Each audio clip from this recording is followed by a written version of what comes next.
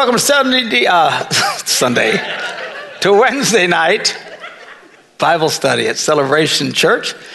Welcome everybody here, as well as those online all over the world who watch and listen to these studies, as well as our other campuses, life groups and stuff around our campuses. I'm going to invite those of you in this room to stand with us. We'll open in a word of prayer, and then we will begin. Father, we thank you for your kindness. Thank you for your grace. We thank you for the teaching of your word. Help us to understand the teachings of your word so that we can put these into practice, so we can live more successful lives that will be of greater glory and honor to you. In Jesus' name we pray. And everybody said, Amen. You guys may be seated.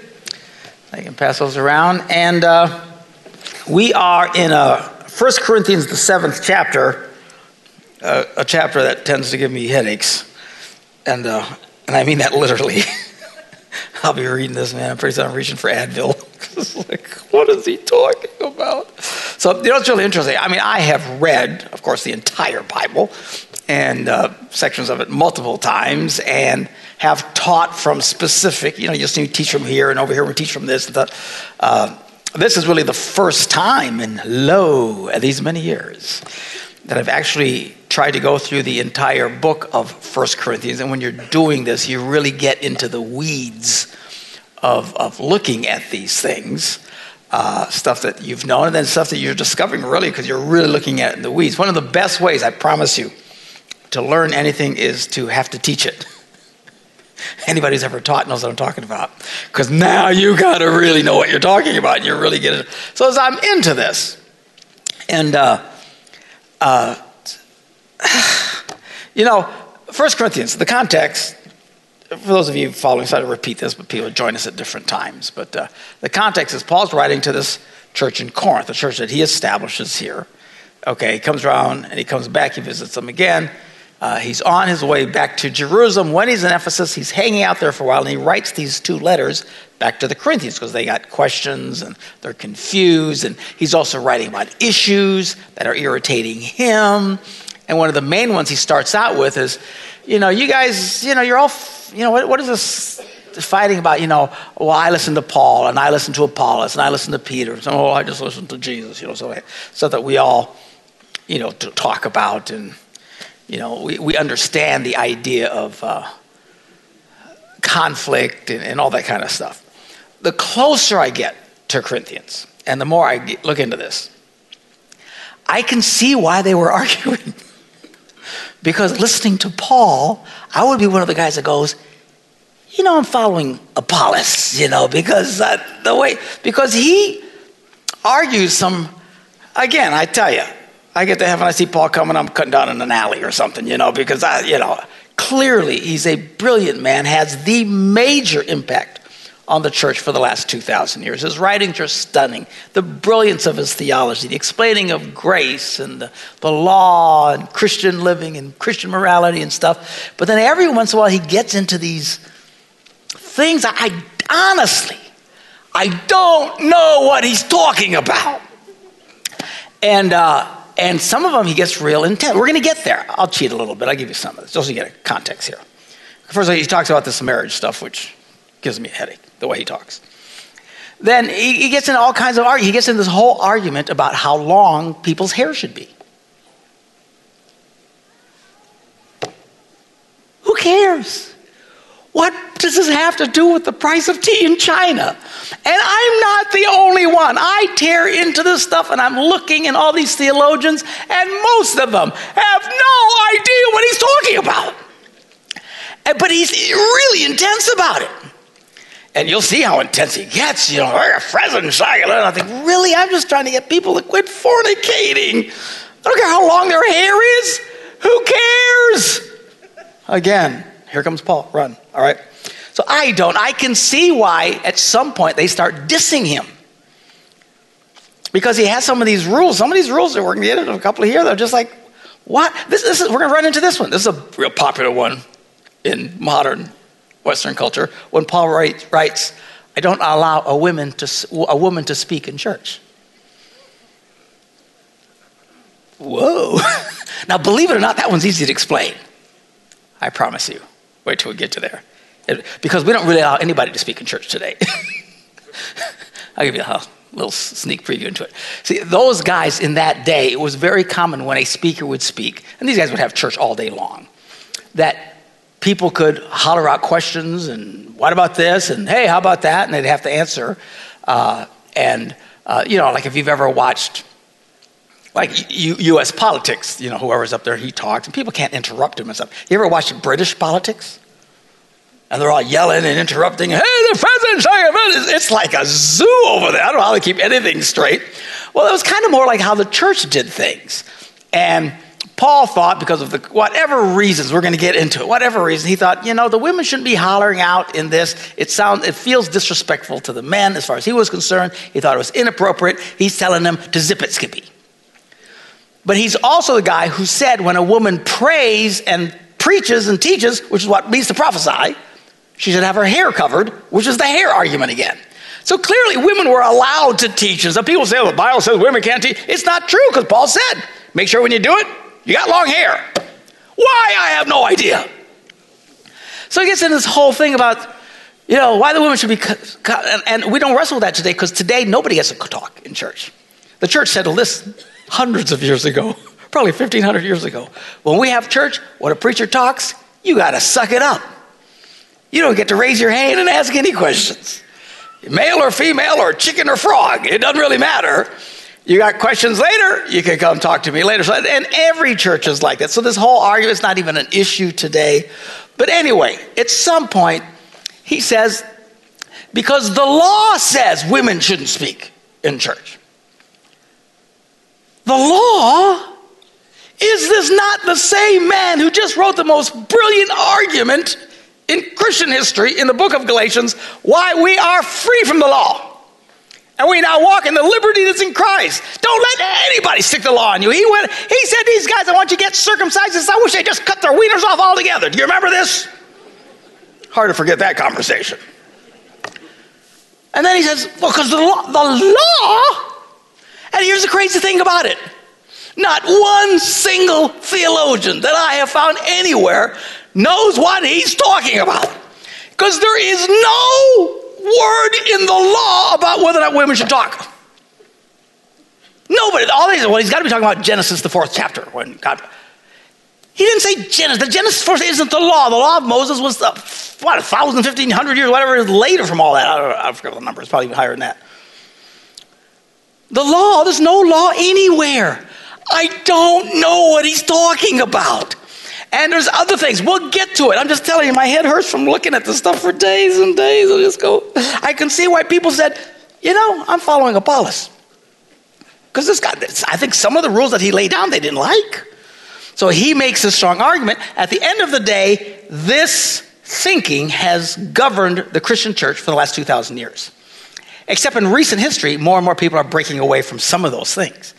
Some of you guys, do you remember, some of you geezers, anywhere near my age, 305 years, anywhere. Do you remember you used to go to church and all women had veils on their heads? Any of you remember that? Yeah, look at all the older heads. You just gave it away, baby, you're geezers. All right? All churches were like that because of what Paul taught.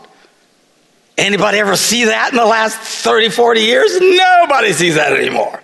So there's some of these things that even the modern churches, they just at some point after 2,000 years, we're going, we don't know what you're talking about. And we don't, so we'll get there. I'm not trying to diss the Bible. I'm not. I'm just saying I don't know. And if you'll study it intensely and go online, nowadays, it used to be you used to have a library of big honking books everywhere. And I remember spending hours pulling out these books and everything. Now, you just got Google. Praise God. It's so much faster. It's like, and all these things, blah, blah, and they all admit they don't know what he's talking about.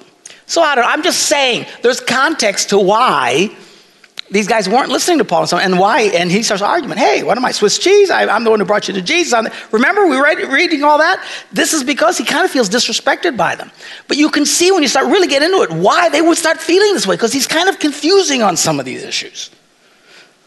Having said all that. All right, so last week we got into chapter 7. We started talking about marriage. We initially started out talking about the main reason for marriage is for sexual fulfillment, period. The church has over-spiritualized this nonsense forever, especially in the last 50 years. You go to any wedding or ask anybody, what's the main reason to get married? Or have a prayer partner for this reason, or having a spiritual union, or this. Oh, the Bible doesn't say any. It hints at parts of that. The main reason is for sex. I love going to singles groups because I'll get them first and say, what's the main reason to get married? And you should hear all the answers. Nobody will touch it until finally I keep begging, finding more. Sex? I go, bingo!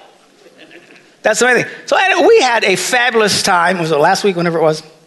When I finished talking about this, there was an eruption of pleads from everyone who heard me here, at the other campuses, online, stronger than anything I think I've ever had, I'm sure, where they all pled, please talk about this on Sunday morning. So I'm going to talk about it on Sunday morning. So I doubt that we'll get into the weeds and the theology of it as intensely as I am with you, because we have the time here. It's hard in 25 minutes and it'll take several weeks. And the thing about a series is by the time the third week, everybody forgot what you talked about 3 weeks earlier, and it's just, it is what it is. Okay? So anyway, we started talking about this whole reason for marriage. And then Paul was very strong in saying, and we read, that the wife is supposed to perform her marital duty. Do your duty. All right? To the husband, and the husband to the wife.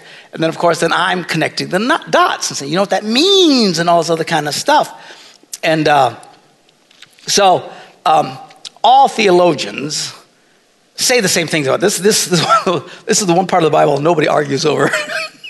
Everybody goes, yep, you ought to have sex, pretty clear, so they don't have any problem with it. But I ran into this theologian 200 years ago, because a lot of these theologians that we quote and stuff were 100 years, 150 years, and these are men who spent their entire lives. This one theologian that I found here, he was a Methodist theologian, spent 50 years, his name's Clark, with an E at the end, 50 years of his life to put together his study of the Bible. And he says, what's really fascinating is I was reading him, he really writes in pretty plain English, which is what we use today. A lot of times you read the older ones, even 100 years ago, it's hard to understand them because they're using all the these and thous and all that. It's so descriptive and stuff. This guy, unless it's been updated, sometimes they'll take an old writer and update it more modern language. I don't know. They could have, but if this is the way he wrote, it's amazing how easy it is to read him today. But what I really enjoyed about reading about him and reading his thoughts is he was the only other guy that I ever heard that takes the time to connect the dots. What this means. They all tell you literally what this verse means, but then he starts implying, well, this, and the other, and he's did all this study. I mean, he speaks how many languages? Who knows, and then he has studied virtually every writing from a Jewish standpoint ever done. It is brilliant. And which is great, because when he's talking about the New Testament, he ties into the Jewish traditions that a lot of the stuff came out of it. He kind of ties it all together. Really interesting. So anyway, I just this was the fact of backing up and covering what we talked about last week. I wanted to read because I found this and I'm going, yes! So anything that agrees with me, I love. All right. So that whole verse about a woman, husband and wife, they're supposed to, be busy. So he writes this, few persons are at a loss for the meaning of this text. And the context is sufficiently plain. Some have rendered the words, not unaptly, the matrimonial debt or the conjugal duty, which I got a hilarious text later. Someone said, gee, I really want to duty your brains out. Doesn't sound nearly as cool. But anyway, that which the wife owes her husband and the husband to his wife, and which they must take care to mutually render, else alienation of affection will be the infallible consequence. And this is actually easy to read. All right. And this in numberless instances has led to adulterous connections. It's exactly what I said last week and have said forever. That one of the main reasons people commit adultery is because they're married to someone who doesn't put out. Male or female. And I get complaints 5-1 that it's the man who won't do it. Holy stinking cow. Now, I'm not saying that I'm the only guy who's ever said this. Clearly, he's saying it here. I'm not that arrogant. I'm pretty arrogant, but I'm not that arrogant. When you think, I'm the only one, you're a moron, all right? I'm just saying, in all the years, 45 years of serving Jesus and listening to teachings in churches of various denominations, I have never one time ever heard a pastor say this. he goes on, he makes it even clearer. In such cases, the wife, talking about a wife who doesn't service her husband, has to blame herself for the infidelity of her husband, and the husband for that of his wife. I've never heard anybody say this. I have said it for years. I always feel a little weird when I'm saying, how nobody else says this? 200 years ago, at least they were thinking about this kind of stuff. And it's amazing to me how many times I will talk to a pastor who has fallen into adultery. And the bulk of them, in fact, only one time have I, well, twice. I just have a new guy who went out and had an affair, and there was really no reason for it. It's just pure narcissism, and it gets into their egos, and and seriously, pastors have to keep a reality check. People look at you and smile and they hug you. It's not because of you. It's because of who you are and what you represent to them. You see what I'm saying? So some of these guys, they actually think they're getting all this attention from women because they're so cute. Now, clearly, I already assumed that anyway. But I've never thought in those. It's not about me. I thought, who else knows this? Musicians, if they're smart. Musicians frequently, back 100 years ago, when that was my thing, girls frequently were very affectionate towards the musicians. Any musician knows it has nothing to do with them. It's just that you can play and you can sing and it's so exciting the way you perform. All right? That's where you get all the groupies and nonsense. Any of these guys know if it wasn't for the fact they could play the guitar or the piano, there's not a chick on earth that pretty much pay attention to them anyway. Right? All of a sudden they can perform and all these chicks are hugging him. I'm really something. No, you're an idiot. All right? It's just they're fantasizing because of what you can do. Many pastors lose track of that, and they actually think it's about them. And they get all this attention. These pretty ladies come up, and then they get sucked down into a disaster. Their ministry falls over. It's never, ever, ever, ever worth it. Not saying, God forbid, that I wouldn't do that someday. I've told you many times it's my greatest fear. There are men who are way smarter, way more educated, way more disciplined, way more everything than I'll ever be in my life who've fallen into this. The Bible says when you think something won't happen to you, you're in big trouble. Because when you think you stand, that's when you're going to fall. All right? So I get it, and I don't condemn any of them. And all these years I've talked to pastors, my point here again. He'll be coming around the moon. My point after all that rambling is every time I talk to a pastor, and I just talked to another one yesterday, went down this rat hole. I said, let me ask you a question. Of course, they feel terrible. They should feel terrible. I mean, what they did is bad. People put their trust in him. They violated the trust. We get it, okay? We get it. But we take the guy and we just nail him to the cross for what he did. But what people fail to do, ask what was the wife like? I had a pastor a couple of years ago, and I call these guys. I feel there's no sense in hating them. Don't hate some pastor who does that. Well, it was inappropriate. I know. Shut up. The Bible says someone falls in sin, your church is trying to restore them gently, lest the same thing happens to you. It's because you're all hiding. Well, that stupid pastor, he went and had sex with so-and-so. Good. And some of the worst ones are other pastors. I have seen them. It's like instead of trying to restore the guy, they line him up in front of a firing squad and they take turns shooting him. There's no sense in this. Yeah, well, he does this. Stop.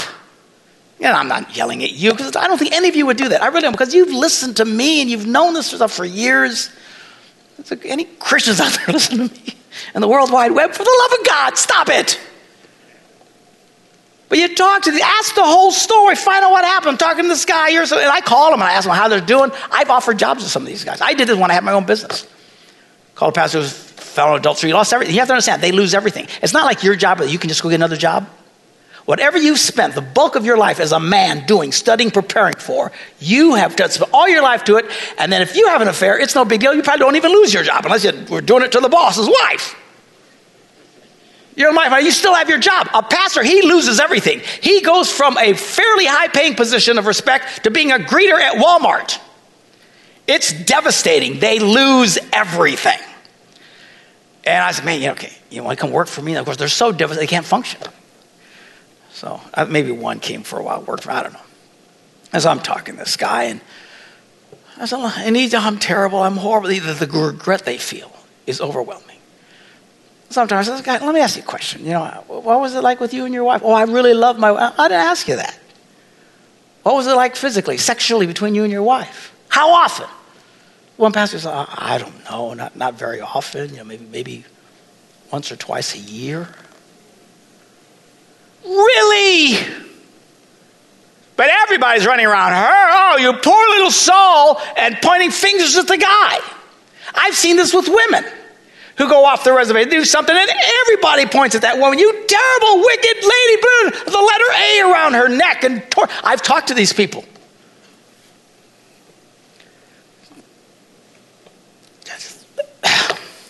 And they're just devastated by the Christian community here, rip them to pieces. And you ask the same question, well, how often do your husband pay attention to you? He said, well, he never paid attention to me. What do you mean? He said, I don't know, I'd have to beg and cry for physical attention from them, maybe 3 times a year. Because nobody points fingers at those people. I have railed on this forever, and I've always felt like an idiot, but at this point in my life, I don't care anymore, so I'm starting to do it louder. But seriously, at some point you're young, you think, I don't know what I'm talking about. You get old enough and who cares? All right. You think I'm bad. I'm going to be intolerable when I'm 80 still preaching to you people. Oh, Lord, please, you're coming to see my pastor. Are you sure? All right. So anyway. So this guy, he's actually ties those, the first theologian I've ever seen. I've never seen, I'm not saying no one else has ever said it. I'm just saying, I've never heard it. Never read it. And this guy says it. These people, whether it's the husband or the wife, he said they should blame themselves for their infidelity. What miserable work has been made in the peace of families? And this is 200 years ago. He says the numberless instances of adulterous connections. We think there's something unusual today, right? Today is so bad. This is 200 years ago in a very strict culture. And he's writing as a Christian theologian, man, we can't even keep up with the number of people who fall down this rat hole. And I'm sure they want to just nail the person who does it. They're the worst ones. But he's pointing out, man, this stuff doesn't happen. The person on the other side of the ledger oftentimes are responsible for this outcome. What miserable work has been made in the peace of families by a wife or a husband pretending to be wiser than an apostle. Boy, I got Christians like that. You can teach them and they don't. We got people in this church. They come faithfully. They don't listen to anything I say. I've had them. No, they don't. They like me, and they like you more than like me, which I think is good. I think your friendship your life should be so intertwined with people in this church that even if you can't stand me, you don't leave. Right? Just for your friend's sake. People leave the church and say, really, why are you doing this with your kids and everything? All your friends they do it. God bless them, but wiser than the apostle. I talk to them, and no, you're a friend. They don't listen to anything I say. They're too holy, too spiritual to keep the commandments of God. They're so spiritual, these people. Some of these men are so spiritual. Never pay attention to their wives. Some of these wives, they haven't had sex with their husband in some of them years. You're talking about, they're so spiritual, these people. Irritates me. Her person belongs to her husband's person belongs to her. Neither of them has any authority to refuse what the other has matrimonial right to demand. The woman that would act is either so knave or a fool. It would be trifling to attribute her conduct to any other cause than weakness or folly. Number 1, she does not love her husband. Number 2, or she loves someone else better than her husband. Or number 3, she makes pretensions to a fancied sanctity unsupported by scripture or common sense. So spiritual, they're so smart, they're so holy, I love Jesus, and I just ignore their spouse. I never got around the mountain. Other pastor, I just talked to you yesterday. Same thing. Well, what about your first? I still feel so bad because I really love my. No, I know. Everybody loves everybody. I want to know, what is your sex life like? Well, I don't know, once every couple of months or so. And then they wonder, because he feels terrible. Well, okay, it doesn't justify it, but it explains it. Paul's talking about it. The theologians are talking about it. There's a connecting of the dots here. Why am I yelling at you? Why is he yelling? I don't know. I didn't do anything. I'm not yelling at you. I'm yelling at all the pastors out there. I got a big conference. I'm speaking to pastors this summer. I'm so looking forward to it, and they'll probably never, ever ask me back. I'm going in angry, man. He's an angry elf, wow. He needs a hug, what I'm saying? That's just when you're mad at nobody who's even in front of you, that's when you know you have problems.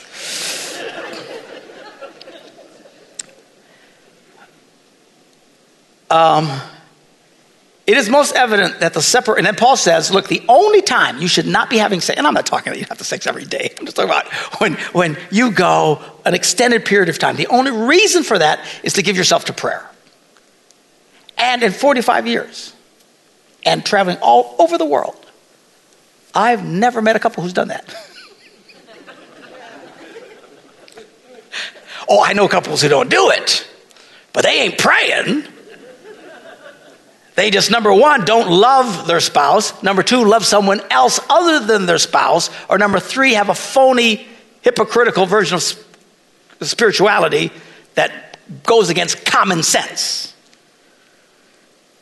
So he's talking about these evidence, these separations. He says, it is most evident that the separations permitted by the apostle, for he enjoins none, are the only reason on extraordinary occasions, because I've never heard anybody even doing it, that the persons may come together again, lest Satan, taking advantage of their matrimonial absence, might tempt either party to illicit commerce. Fancy word for screwing somebody else. All right?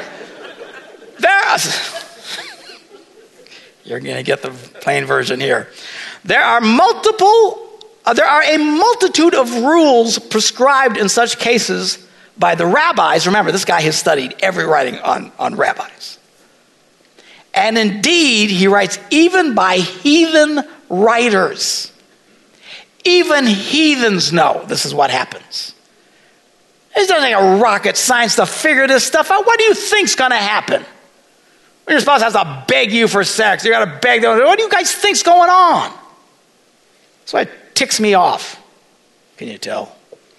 For this was a matter in which common sense should always judge. That's the problem. The problem with common sense, it isn't very common anymore. Right? Because I can say common sense, I sound like brilliant today. Under the direction of experience, heathens, as well as those favored with divine revelation, could see what was proper in these cases. You don't have to be a devout Christian, a theologian to figure this stuff out. He writes, this leads to incontinence. What? I'm thinking, this is a Penn's commercial. Now, what's he talking about here? Because incontinence is what we call someone who can't control their whizzing. They're incontinent. It happens. Don't raise your hands. I said, this leads to incontinence? Actually, I wish it did lead to that kind of incontinence. Probably it would cause people to not do it. People would be more concerned about their whizzing than anything else. So I'm thinking, what is this incontinence? So I go to Webster's dictionary. Look it up. Webster's dictionary. The number one definition of incontinence is someone who cannot control their sexual behavior. Wow. Not according to Depends, all right? It's all... I didn't know this. I'm reading this giggling. I thought, what the heck are you talking about? So he says it leads to this. It leads to people not being able to control themselves. It leads to adulterous affairs, which he says. He doesn't justify the person. He says the other person is at fault for causing it. That is what you almost never hear. I don't know if anybody ever heard that. Maybe somebody else other than me. See, not a one of you. Some of you have been Christians forever. You never hear people talk about this. And we have all these problems. And we sit around, we kill the people who fall into sexual sin without finding out what happened. Now again, there are those, I know two of them, they had no problems, their wives were always there for them, it just was pure narcissism, they admit it, they confess it. And even then you shouldn't kill those guys. But people who sit there, and I know people, I'm telling you,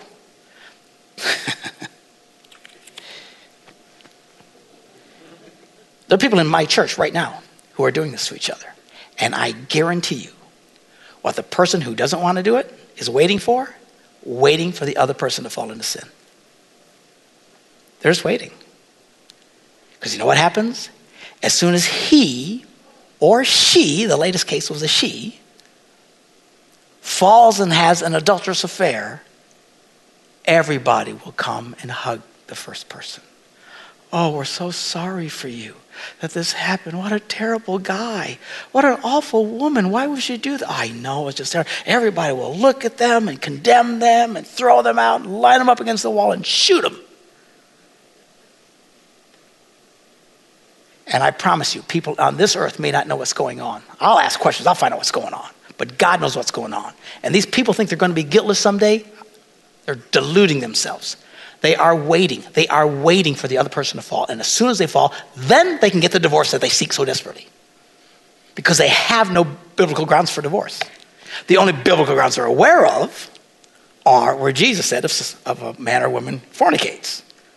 So they intentionally starve the other person out, don't give them any sex, sometimes years at a time, until somebody comes along and starts paying attention to them, and then they fall because they become incontinent. And then they're the person. Everybody hugs them and kisses them, and now they can get the divorce, and everybody understands he was such a bad person, and they take him to court and they massacre them. I tell you, I have no patience for this anymore. And there's going to be a big butt kicking on Judgment Day for some of this behavior. And that's why I tell single people, and I'm going to be talking about it on Sunday morning. If you are not interested in having sex and want to have sex, don't get married. I don't know what some of these people are thinking. I know one guy. This happened to him. He came into my office. He'd been married, 15 years. This woman would never give him sex. And then he feels terrible because he eventually has an affair. Who's the wounded victim now? The girl. Who's the bad guy? Him. He's devastated. Of course, you know me. I ask questions.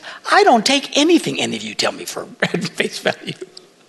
Because I learned most people are full of crap. They are. Does God love them? Yes. Do I love them? Sometimes. Okay? But they're full of crap. Everybody's full of crap. They are. It's just this nature. That's why I almost never will listen to one person tell me their side of the story. Especially husbands and wives. You tell me, how horrible. Okay, let's get everybody together. Oh, you should see how different it is when both of them are there. Revelations. Whoa! Everything they said was crap. See, the good thing about you guys can't vote me out is I just say whatever I want. All right, so anyway. What was I talking? I don't know what I'm talking about. All right, so I think I beat that to death.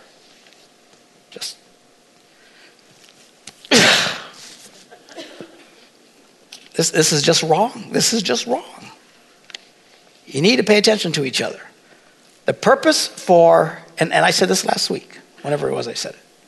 You want to help your husband be a successful Christian man? I'm going to say this on Sunday. You want to help your husband be a successful Christian man? Oh yeah, Pastor, should I pray for him? Does he need me to do this? Does he need me to find some good Christian books? No, he needs to get laid. That's what he needs. That's what he needs. That's what the Bible teaches, and I don't care if it ticks anybody off. Amen. Amen. Got a couple of men. Praise God. So our church has more men in it than most churches. Praise the Lord. That's what I need. Hallelujah. Why? So you can dampen that sexual desire that drives us all crazy. You women have no idea how much this drives us crazy. If you had any idea how much this drives us crazy, you would be more disgusted with us than you are right now. You have no idea. We try to be spiritual. Oh, praise the Lord. No, I never think of those things. No. Ooh, oh, praise the Lord.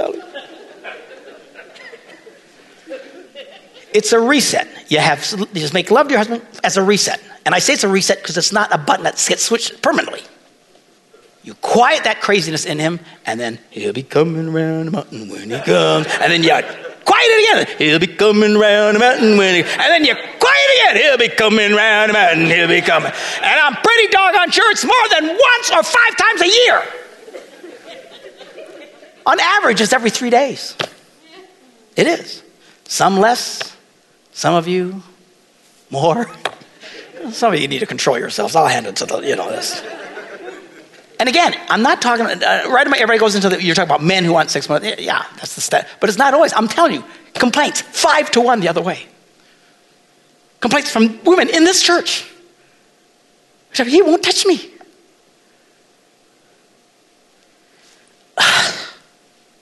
And there's a reason for that. I'll talk about that on Sunday.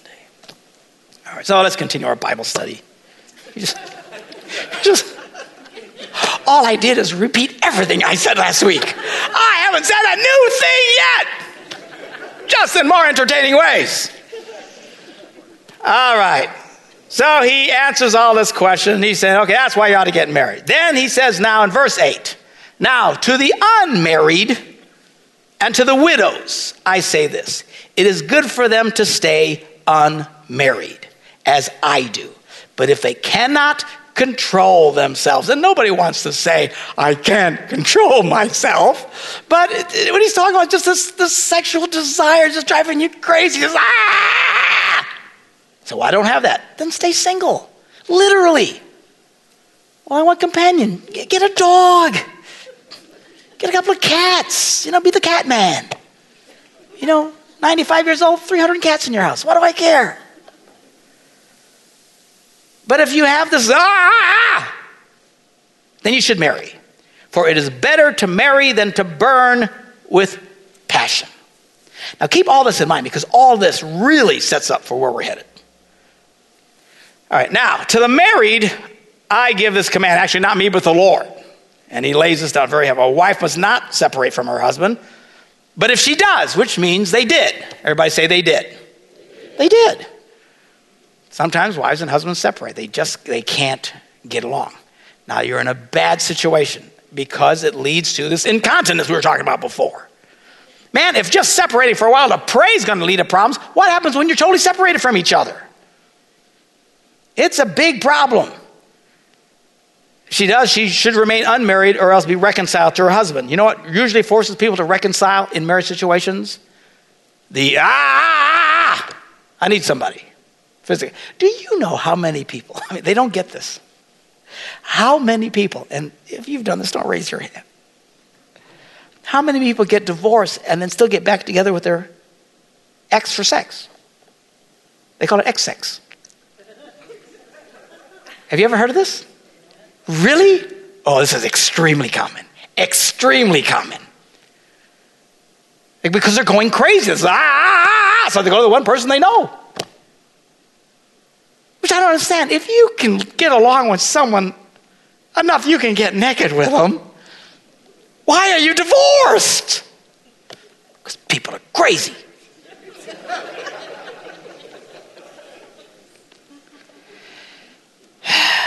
And then he says, okay, a husband shouldn't divorce his wife. That's the standard. The standard is you're not supposed to get divorced. That is the standard. But people fall short of the standard all the time. This is where we're headed because this is where it gets really complicated. What happens to people who fall short of the standard? The church has wrestled with this for 2,000 years. I would have thought they would have made this easier for us. If Paul's attempt is to make this easier, in my opinion, he fails miserably. Again, I'm hiding from him when I get up there. If I get up there. All right? So, but it doesn't clear it. It's like it gets done and it's like it's clear as mud. And really, I would just, I know what the standard is, but you couldn't just give us a break. Jesus meets this woman at the well. Do you remember the story? She has how many husbands? Do you remember? I don't know. 5. And she's living with the guy now. The guy she's doing now, she doesn't even bother to marry him. She hears the words of Jesus. She receives Christ. She runs off happiness. I want to know, well, what happened? Did she marry the guy that she was with? Or as some Bible teachers have taught for last 2,000 years, she should never get married again? Tell us what happened. They could have spent one sentence. Because this is where we get in the right. This is where we fall in the weeds. One, just give us a sentence. Jack squat. The woman caught in the act of adultery. They want to stone her to death. Jesus said, whoever has no sin, throw the first rock. Everybody walks away. He looks at the lady and says, where are your accusers? She says, there's none here. He says, neither do I accuse you. Go and sin no more. Great story. My question is, what happens next? You can't give us just a sentence. It wouldn't have taken but 5 words. And she got married. Or now she had to stay single for the rest of her life. It's like, it's not clear. Now people argue that it's clear. I'm telling you it's not. This stuff gives me a headache.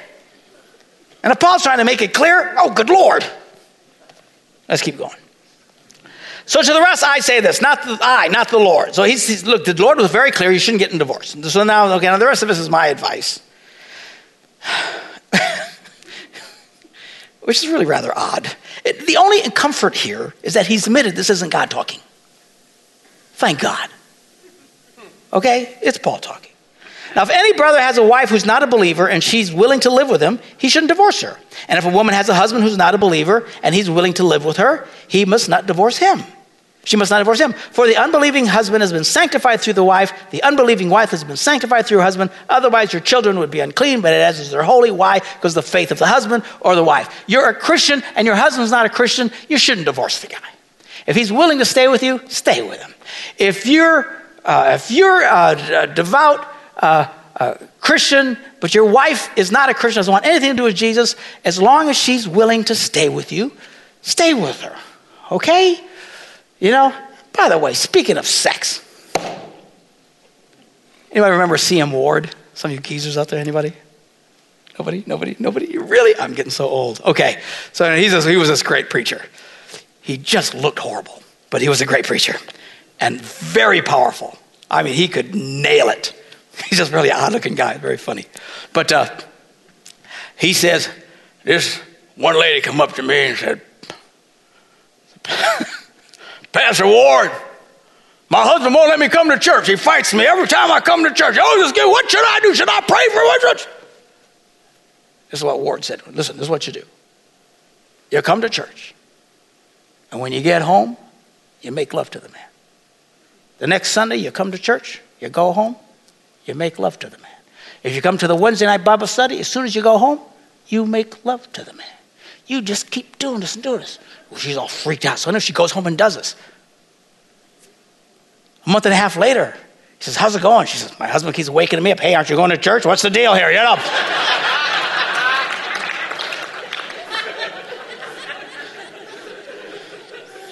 It's amazing how you can fix some problems. But then here's the big deal. But if the unbeliever leaves, let it be so. The brother and sister, the other one remaining, the Christian one, is not bound in such circumstance. God has called us to live in peace. What does that mean, not bound in certain circumstances? Well, if we look at the end of this chapter, he talks about how a man and woman are bound together until death. But if the guy dies, then they're no longer bound and they can remarry somebody else. So it's the same phraseology. See, the problem with this whole thing about divorce is really not the divorce question, it's the remarriage question. Can you marry again? And that's what people have argued forever about this thing. Because they say, well, if you married someone else, then you commit adultery. And, well, what if I repent? Well, the problem is, it's like if you're stealing or you're killing somebody. Well, God forgive you for shooting somebody. Yes. But then you can't just keep shooting them.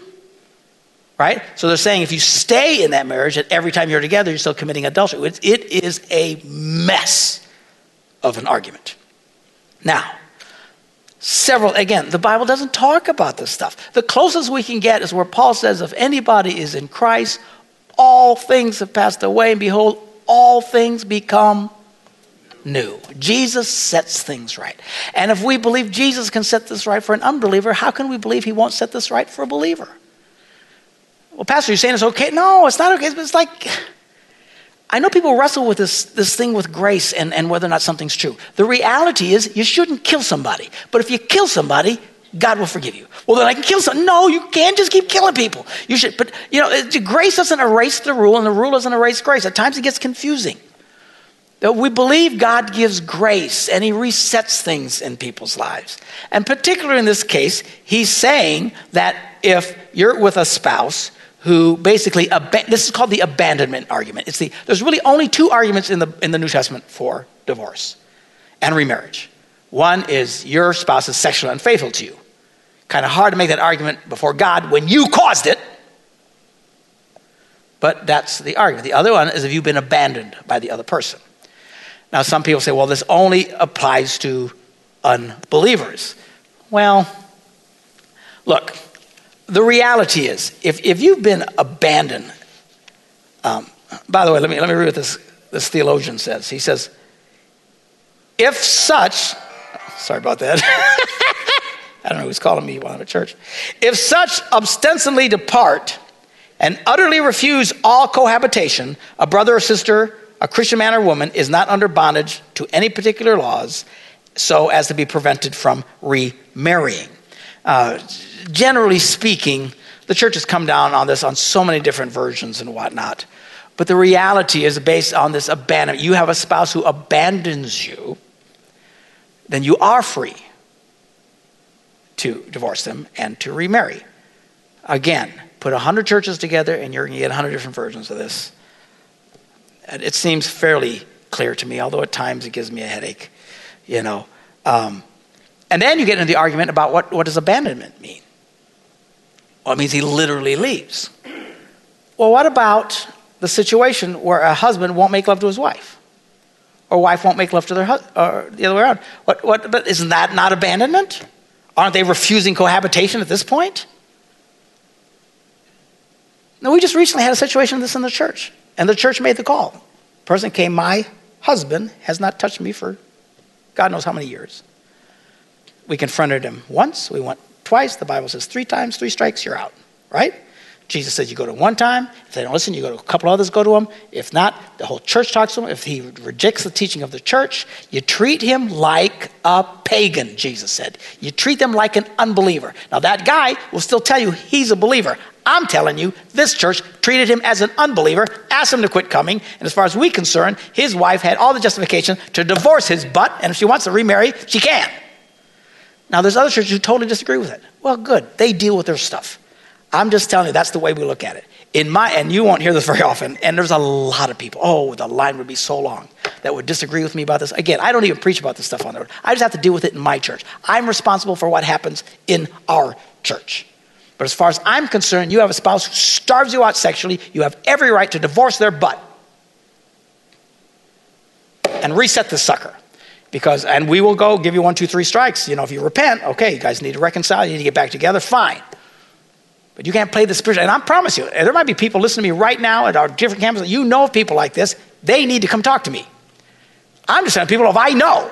And most of the things going on, I don't know. But you're in a situation like this and you think you're in miserably and you're in hell because your spouse won't have anything to do with you and you're crying and you don't know what to do. So you come see me. And we'll try and deal with this. At some point, I think this is absolute biblical grounds to kick them. They are fundamentally unfaithful. You're supposed to be faithful to each other. You know what faithful means? If you're faithful in church, you're here all the time. If you're faithful at work, you're here all the time. You know what they say to people who always show up on church at work on time and do their jobs and never a problem? They say they are faithful. You are there. You quit showing up at work, you're not faithful anymore. You quit coming to church, you're not faithful anymore. You all of a sudden starve out your spouse, you are sexually unfaithful. Well, I didn't have sex with somebody else. It doesn't matter as far as I'm concerned. So you're making a stretch there. We're not making a stretch. He just said here, it's going to cause problems if you just go pray for too long. Again, a situation I've never seen. Well, if that's a problem, what do you think this other thing is a problem? Right? And again, this game of these people who starve out their spouse, waiting for them to commit adultery and turn around at church, all kisses them and all. And these same cycles that do this, a few years later marry again. They bring hell into somebody else's life. Goodness gracious, he's an angry, angry elf. All right. And then he appeals. Look, what he's really trying to answer the question is, should I leave my unbelieving husband or wife? He says, no, don't. if they abandon you, again, the abandonment thing, it's on trickier ground. I know lots of people who would not agree with me on what I just said. And 5 years ago, I wouldn't have agreed with me what I just said. I'm just at this point, I don't know, how do we deal with this stuff? This makes no sense to me. Some people take this to all kinds of, if we'll have emotionally abandoned, so I can get a divorce. So I'm spiritually abandoned. I mean, at some point you can take this and just run with it and just create a disaster. We don't do that here. We don't play that game. But marriage is fundamentally a sexual contract. And you start violating the contract, that is always what Jesus fundamentally taught, is you violate the contract, that's out. What I've never heard anybody say, which I try and take in context, is what I just told you. Is that when someone's not having sex with their spouse, they're being sexually unfaithful. I think they are. What else do you call it? So we're stretching it. Okay, the good news is hardly anybody does that I've run into. I've had one situation in 40 years. All right, groan, moan, complain. He says, how do you know, wife, whether or not you'll save your husband? How do you know your husband whether or not you'll save your wife? All right. Now, the next one. It gets worse. Nevertheless, each person should live as a believer in whatever situation the Lord has assigned them, just as God has called them. This is the rule I laid out in all the churches, which if that's the rule, I can see what's the church saying, I don't like his rule. I like the other guy's rule better. He's implying at a minimum, he's strongly implying, if you get saved single, you should stay single. If you get married, you should stay married. Well, that's a problem. Besides, what happened about the burning thing? You know, again, he's like, and it's hard to follow him. Then he says this. Was a man already circumcised when he was called? He should not become uncircumcised.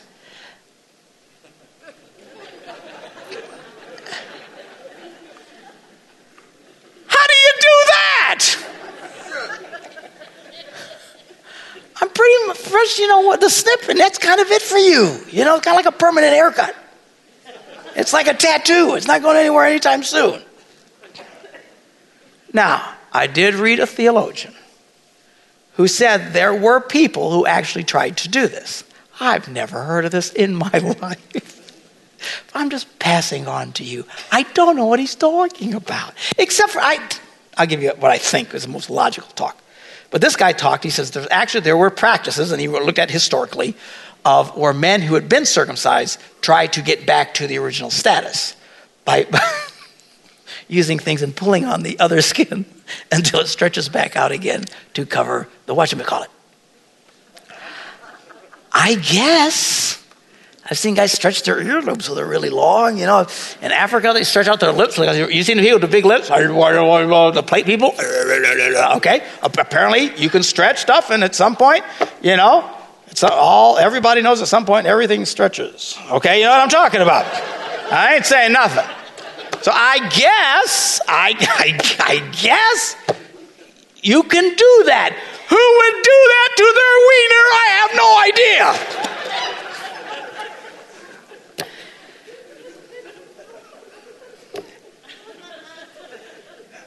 I'm reading the Bible to you. If you're already circumcised, don't become uncircumcised. Okay. Was a man uncircumcised when he was called? Then he should not be circumcised. Circumcision is nothing. Uncircumcision is nothing. Thank you. Keeping God's commands is what counts. Then why are you talking about this? What are you talking? Each person should remain in the situation they were when God called them. The context, he's talking about marriage and stuff. Which even that, what do you mean? I don't understand. The good news, he says, this is my opinion. The Lord didn't say this. Because I read some theologian who says, it's God's word. Okay. It means none of your children, if they come to know Jesus when they're a teenager, they can never get married. They shouldn't get married. Not they can if they're burning, you know. I don't know, the whole thing. Were you a slave when you were called? Don't let it trouble you. Although if you can gain your freedom, do so.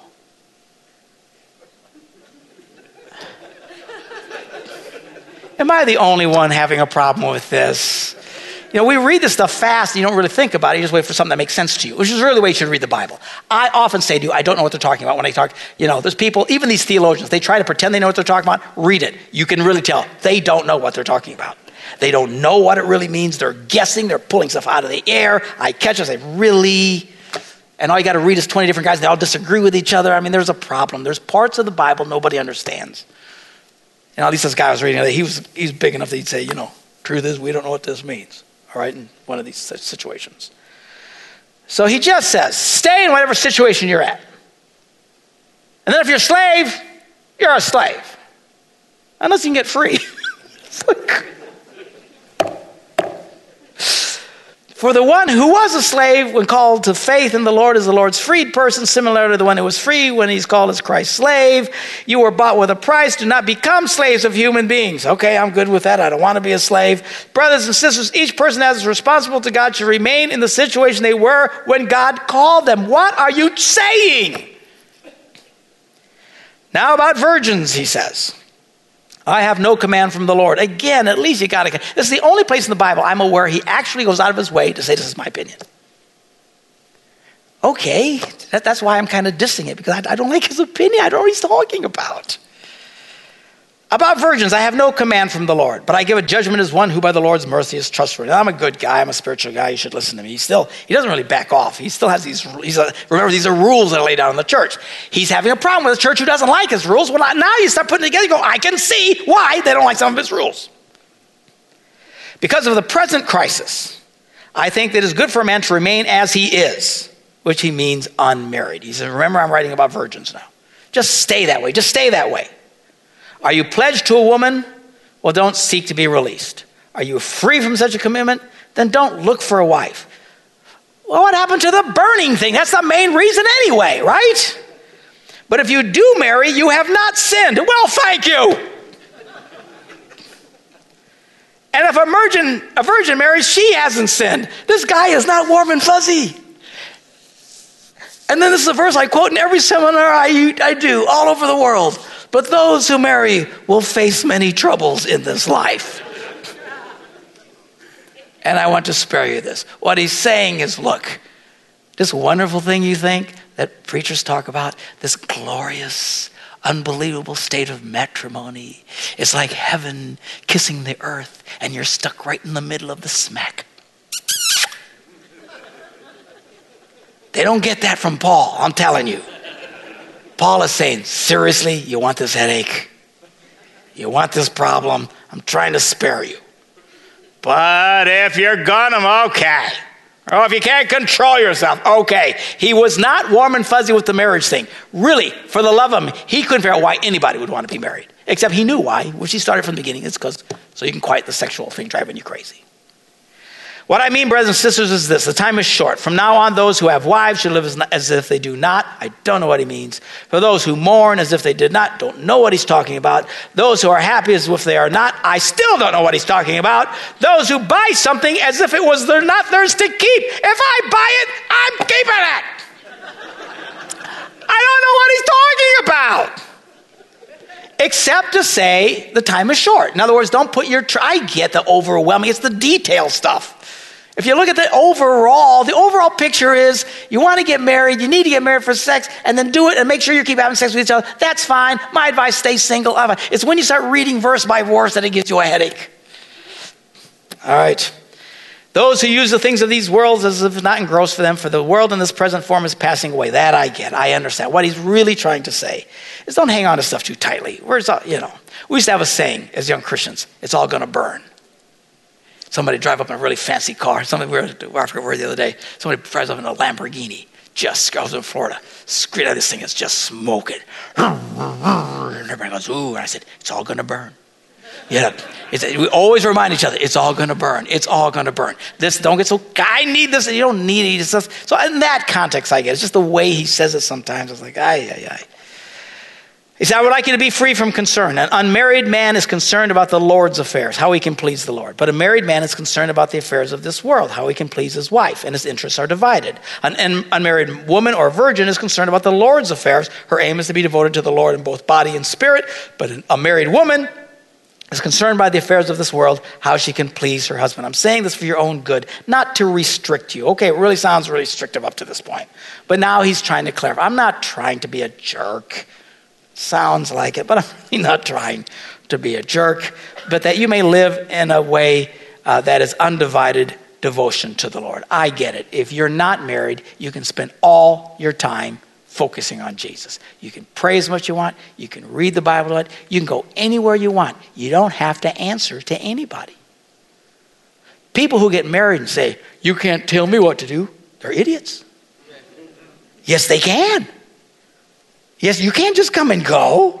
No, no, no, no, no, no, no. No, no, no, no, no, no, no, no, no.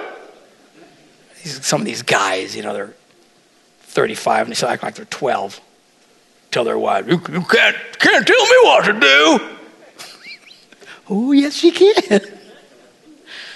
Goodness gracious. So I get it. When you're single, you can do anything you want. That is the good news of being single. The bad news is you're single. You got to kind of balance it out. If I come to any of you single people and say, hey, man, if I pay for you to go to Honduras tomorrow, will you go there and work on this missions trip? Most of you could go, sure. I think one of the greatest assets, I really believe that, one of the greatest assets, not assets, one of the greatest assets in the church are single people. I don't think the church has enough, takes advantage of this. In fact, if you're in an area of your life where you hear about a missions trip and you think, man, I would love to go, but I can't because I got all these responsibilities, but you have the money. It's not a money thing. If you're in a situation like that, go find some single person and say, if I pay you, will you go? Because the Bible says their work will be credited to you. You'll share in that benefit. Because a lot of you married, you can't just take off. They can. Assuming it depends on their job, But they don't have to go check with anybody, and there's no in-laws, and there's no outlaws, and there's no kids, or they can do whatever they want to do. They're free. I think we should take advantage of this freedom. And a lot of them would be thrilled to go do it. So that stuff all makes sense, all right? So we're going to end here. Next week, we get into the next part that is really, really odd. And everybody admits they don't know what he's talking about. This one is an easy one because nobody knows what he's talking about. It's really weird. And then we finally finish that up, and then we go on to other stuff, and then find other stuff that gives us headaches. About just, okay. So, wow. Anyway, now, it's a great book. The church has listened to this stuff for thousands of years. We need to listen. We need to pay attention to it. You can't, because I tell you what, there's a lot of people today who dismiss, and I got to shut up here. There's a lot of people who dismiss Paul's teachings on morality, and they do that by pointing to these other things. You can't just commit adultery. You can't, the whole thing about homosexuality and everything. Well, the Bible says, yeah, but Paul says, women can't talk in the church. We don't listen to that. Why do we listen? Paul says men shouldn't have long hair. Women shouldn't cut their hair. They cut their hair all the time. You don't listen to that way. So, but they're trying to make arguments in ways that you can't do that. You can't write off the whole Bible because there's some things that are difficult to understand or maybe even have a cultural context, which some of them do. So I'm not dissing that. I'm just saying, and again, at least in this context, he's saying, this is my opinion. The way he writes about it is very confusing. Every pastor I know I've ever talked about says it's very confusing the way he talks about it. I wish they would have made it a lot clearer. It would be a lot easier for us to make the calls in people's lives about these things. I'm telling you the calls the way I look at it, the way this church views it. As the leader of this church, this is the way I interpret this kind of situation. Not everybody agrees with that. That's all you can do. At some point, you just got to move forward in fear and trembling, trusting God, trying to use as much wisdom as you can, and listen to the teaching of the scriptures. When it comes to this whole thing about divorce and remarriage, it is muddy. It is just muddy. What we need to do is love people and encourage them in the grace of God. And I can talk more about it, but I'm out of time. But anyway, so that's the basic part of that. We're almost through chapter 7, and then we'll pick it up, all right? Some of you will endure some of these thoughts at a much less level on Sunday morning. We'll see you then. Okay, bye-bye.